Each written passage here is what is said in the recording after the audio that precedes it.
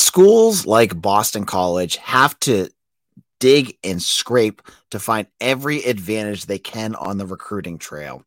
Today, I'm going to look at one place, a little place up north. It's a little chillier than what you're used to. That may be that little gold mine for Boston College. You are Locked On Boston College, your daily podcast on the Boston College Eagles, part of the Locked On Podcast Network, your team every day.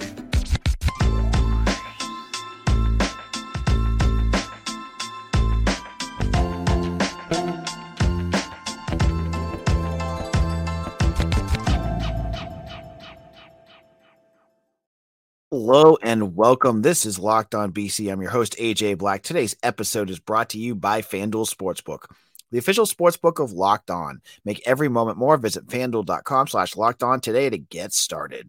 All right. We've been talking recruiting. And, when you're getting into BC, you're looking at some of the pipelines that BC has been successful in the past. Many folks will talk about Ohio or New Jersey, or even their own backyard in Massachusetts, where many folks are hoping that BC can continue to grow in the state. But what I want to talk about today is a place that BC has had success, but I think it's a place that maybe could even be utilized even more. And it's not a place in the United States. What we're talking about today is recruiting in Canada. Now, BC, as I said, has landed a number of players in the past that are from Canada. Kevin Challenger is the first name that many folks are going to bring up, a famous, offensive player for the Eagles in the past. Mehdi Abdasmid, who was a defensive tackle. He was from, I think it was Quebec. He was a multiple year starter for BC, ended up in the NFL. And then most recently, the Eagles landed Edward Kalengi, who was a true freshman last year out of Quebec and played. And I expect this is a kid that's going to play more. And Kalengi, when you're looking at recruiting news, wasn't a name that really popped a lot because he was from another country, and you don't hear a lot of that on the recruiting services like 247 and things like that. But he was getting a lot of offers. Indiana was pushing hard for him. There was other schools that really wanted him. So he was a good get. Now, I know from talking to staff and where they're at right now, the BC has been up in Canada the last week. They made a new offer to an offensive lineman up there, listen to this, folks, 6'6", 325-pounder, who has the second best name of any offers that BC has made this year. His name is Hackman Page. Not Hackman Page, excuse me. His name is, and I already lost it. Oh my gosh, AJ, what is going on here? His name is Hackman Pierre, excuse me. Hackman Page. I'm getting him mixed up with Hangman Page, who's a wrestler. 6'6", 325-pounder from Quebec City. I'm not going to use the campus. I'm not even going to use the French accent. Campus Notre Dame de Foy. I'm sure I messed that up. But look at that. Big kid playing up in Canada. And they had made other offers too. So it's not just a one-stop shop up there. There's a couple of programs that are building a lot of recruits. Now, to give you context, Canada obviously is not going to be as recruit heavy as, Ohio or Georgia, Florida, but you can find some good talent up there. Look at BC's success already. The three that I named, Kalengi, Abdesmed, Challenger, all productive players. Kalengi's got a lot ahead of him, but you already could see where he's heading. I am not saying Boston College should go out there and really focus on Canada. No. But I think that country is a perfect opportunity for BC to go out there and get, a player here or a player there. Try to find those diamonds in the roughs that you can develop. I mean, basketball's doing it too. Armani Mighty's from Canada. So it's a good place. While schools like Florida, Alabama, the Blue Bloods, they're going to focus most of their energy on those hotbeds, the IMG academies, the St. Francis academies, St. John's Bosco, all that stuff. And BC certainly has hit many of those programs, but it's not a bad thing to try something different, to try to go out there and hit a program and get yourself a foot in case there is a really talented player. I mean, a 6'6" high school kid, yeah, bring him in. I think you're, and I'm going to tell you right now with Pierre, he's already looking at an official visit. He wants to come down the weekend of June 21st. He's already starting to get interest from Syracuse. So, I think BC is very good at identifying these talents early. So Canada, what do you think? Do you think this is a place that BC should really to really dive in and try to get more players? Leave your thoughts in the comment section right now. I see we have a good crew tonight, and I'd love to hear more about that. Now, before we jump into the next segment, again, I want to plug. Got to plug here while I can. Eagle Insider. I'm the editor and publisher there. If you want to know everything about recruiting, if this is something that you're interested in, head over to Eagle Insider right now, subscribe, and you will get I have all the details. I talk to the staff, I talk to the kids, I talk to coaching staffs of the kids. I've got it all if you want the insider information. Football Fan also brings up a great point. Chase Claypool was a good collegian from Canada. There's definitely other players. But it's a spot that I feel like is a little under recruited, and I think it's a good opportunity for BC too. So in a moment, ACC coaching for some of you folks. I know Football Fan who's in our comment section is going to love this. The power rankings are out right now from 247 on the ACC coaching staff. Where do you think Jeff Hafley lands? As low as you think. We'll get into that in just a moment. But before we do that, I want to get into our good friends over at FanDuel. FanDuel is the official sportsbook partner of Locked On BC. And right now, new customers can go to and get a no sweat first bet during the NBA playoffs up to $2,500. That's $2,500 back in bonus bets if your first bet doesn't win. Now, I love FanDuel. It's super easy to use. When you're looking for your bets, you want to find what you're looking for. You don't want to be digging around, like trying to figure out where, the odds are for the second half, and you can't find it because it's halftime and you only got this amount of time to make your bet. FanDuel's so easy to use. So make sure you get in there. It's safe and secure. You get paid instantly, and there's no better place to bet all the playoff action than America's #1 sportsbook. So visit FanDuel.com/lockedon and get a no sweat first bet of up to $2,500. That's FanDuel.com/lockedon. FanDuel, official sportsbook betting partner of the NBA. This is Locked On BC. I am your host, AJ Black. Thank you all who have made Locked On BC your first listen every day. And for those of you that are everydayers, whether you have just started listening and you started listening to Locked On BC 5 days a week, thank you all so much. Now, Jeff Hafley is a touchy subject on this podcast. Many folks out there have very, very strong feelings about the BC head coach as he heads into his fourth year. Many think that he should have been gone last year. Some think he should have been gone 2 years ago. Others think he's going to be able to turn it around. And you guys know where I kind of stand on that. And I'll take my lumps, but that's where I think I stand. And I think Mitch is pretty much on the same boat as I am. I don't want to speak for him, but I know he's not as negative as some might think. So 247 put up so it was actually because of CBS Sports. CBS Sports, connected with 247. They put up their power rankings for coaches. And they laid out where the ACC coaches land. And obviously, number one in the ACC is not a surprise. It's aw shucks Dabo Swinney.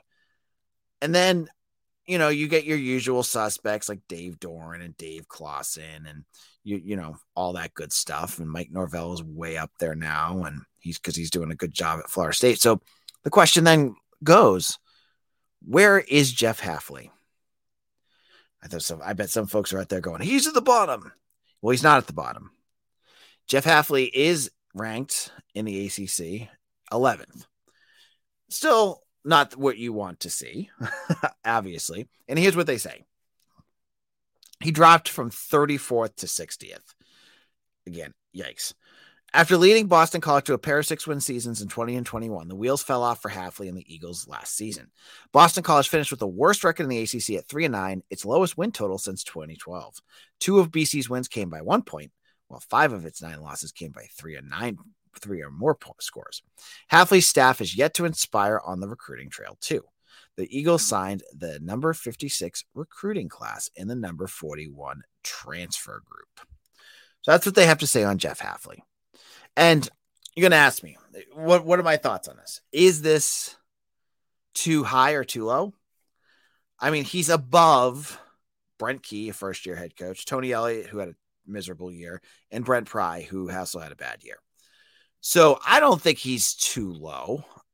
Every other coach that's in front of him, maybe with the exclusion of Mario Cristobal, because I thought he was garbage last year too, but I mean, he's had success. So that being said, I think it's pretty much the right spot for him. Like, he shouldn't, after what happened last year, should he be higher than that? No. He's got to prove it. He's got to have the results on the field. He's got to be able to turn around a program after, a catastrophic 2022 season. So what my question is, where does it go from here? Like, if Jeff Hafley has a successful year, say he turns things around, goes 7-5, we'll just throw out 7-5 as a number for right now. Could he rise up in that power ranking?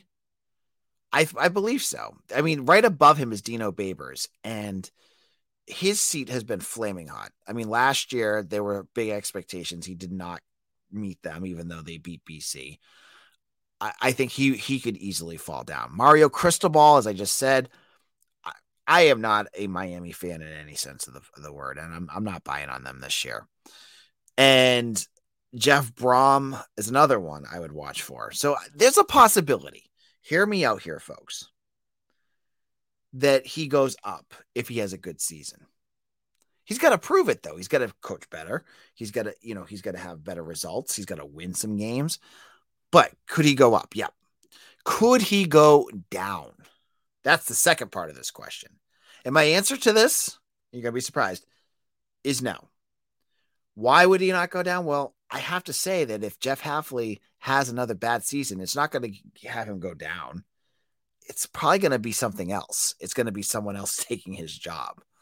So that's where he's at, right? You can't go any lower than where he is right now, because I have to imagine, and this is just my thoughts, that if it's another really bad season, that, he won't go down. It's just he won't be on the list anymore. And so that's kind of where the power rankings are. Now, you're looking at the schedule ahead of them, and BC is going to play a whole bunch of teams that are in front of him. The highest ranked coach that they face this year is Mike Norvell. Probably the highest ranked team they play this year is going to be Mike Norvell, because I think Florida State, if I was a betting man, I would bet on Florida State to win the ACC this year. I think they're going to beat Clemson. I don't know. That's just where I'm at. I think they've got a better their quarterback situation. I think is better. They've got they're stacked with. I mean, their offense is going to be insane. I think they're going to be much better. So they face Norvell, but also it's interesting to see that BC plays every single coach that's below Jeff Hafley. Brent Key at Georgia Tech, Tony Elliott at UVA, and Brent Pry at Virginia Tech. 3 coaches that are below BC. So when I see, who was it? Athlon Sports, I think I saw, put 1-7 in the ACC. I'm not going to go. I'm not going to go on a huge rant here, but let me put it this way. Regardless of Jeff Hafley, regardless of the coaching staff, Athlon Sports has ripped BC every year. Like, it doesn't matter how bad the team is or how good. When BC was contending for ACC championships, Athlon Sports was crapping on BC. So I don't put any stock into what they say, because I think they just look at, numbers, and they don't really evaluate. That being said, so that's when I see it like a 1-7, and I'm seeing BC play a whole bunch of teams that should be in worse shapes than them. And I say to myself, okay, that should lead to some more wins. But I don't know. This is what preseason's all about, right? Like, it's all reading what people prognosticate, what people think. And you have my perspective, and you may not disagree with it. And hell, I don't care. You can disagree with me all you want. I see things like Athlon. I don't agree with them. But I do see other folks that do think that BC is going to be a team that could turn things around, that BC has some things that could lead them in a better direction. We'll get into some of those in future episodes. But that's going to leave it off here. We'll leave it with, I think Jeff Hafley is firmly in the right spot on this list, with only the potential of going up because he can't go down. What do you think? Leave it in the comment section right now. Let's see what any folks have to say. I knew we'd get some comments on this. Braum will be successful at Louisville, and Elko will continue to do well at Duke. Yeah, a lot of folks think that Jeff Braum is going to be really good, Football Fan says.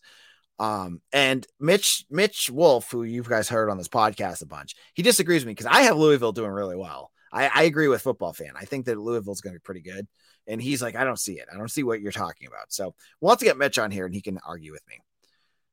Then he asked, where does Hafley need to be ranked to be considered successful at BC? 11 seems to be acceptable to a lot of folks, where I think the aspirations should be higher. I honestly don't care what the rankings are for in terms of like his evaluation of how he's doing, because BC could go and win 8 games, and I feel like a lot of publications are going to put them down anyways because it's just BC. And this is pre-Hafley. I'm talking back when Tom O'Brien was there, and a lot of these publications are based in the South, and they are so heavy on Southern schools because it sells them papers and sells them magazines. I don't really care. I want the results on the field is all that matters. And then Football Fan says, I doubt Hafley will be fired this season. We'll have to wait to see. I'm not going to get into projections on that one right now. All right. In our final segment, we're getting into some sad news, as a former BC coach has passed away. We'll get into who that was and talk a little bit about that in just a moment.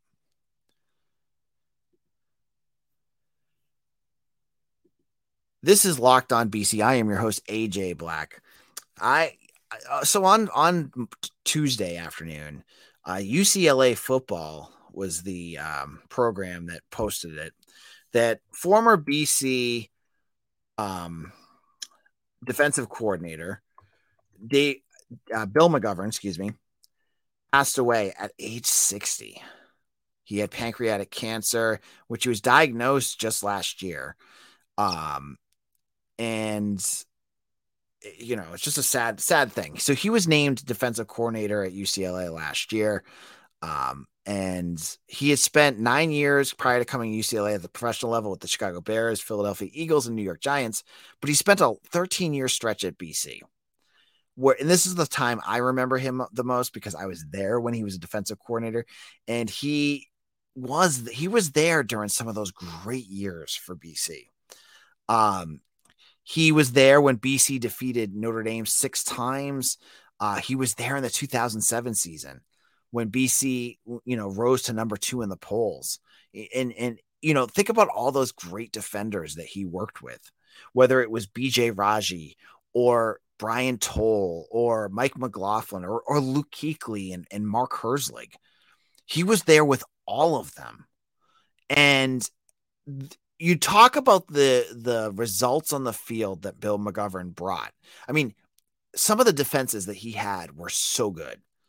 And there's a reason why when coaches were leaving, McGovern's name came up time and time again. And so he was a linebackers coach, during some of those bigger years. Spaziani was defensive coordinator, but still, he worked with a lot of those guys too. But he was the defensive coordinator as well.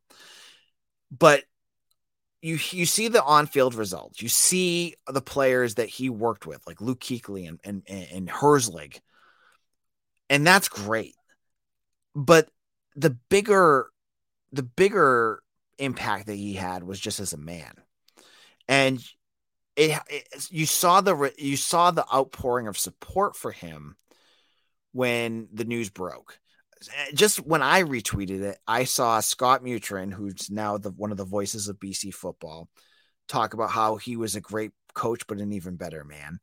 I saw Sean Sylvia, former BC safety who worked with him, also say thank you for taking a chance on me and all this stuff.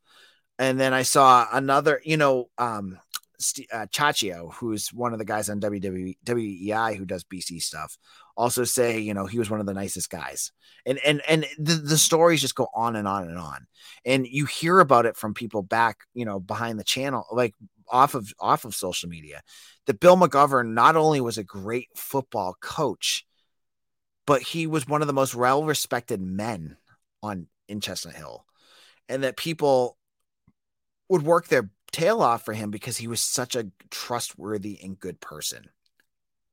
So to hear that he lost his life from pancreatic cancer at age 60, so I mean, that's so young.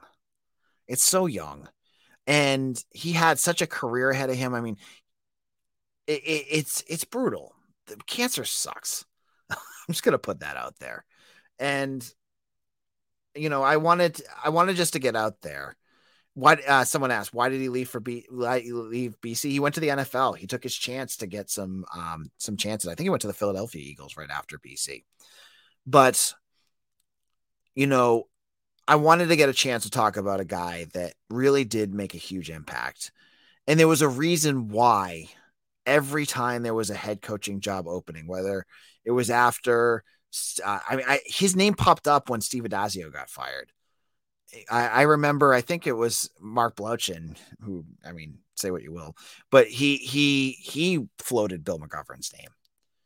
And the reason why was because he was so well respected on campus, that he had such a positive impact on this program. And I want to just send a message of support to his family, and, rest in peace, Bill, Coach McGovern. I hope,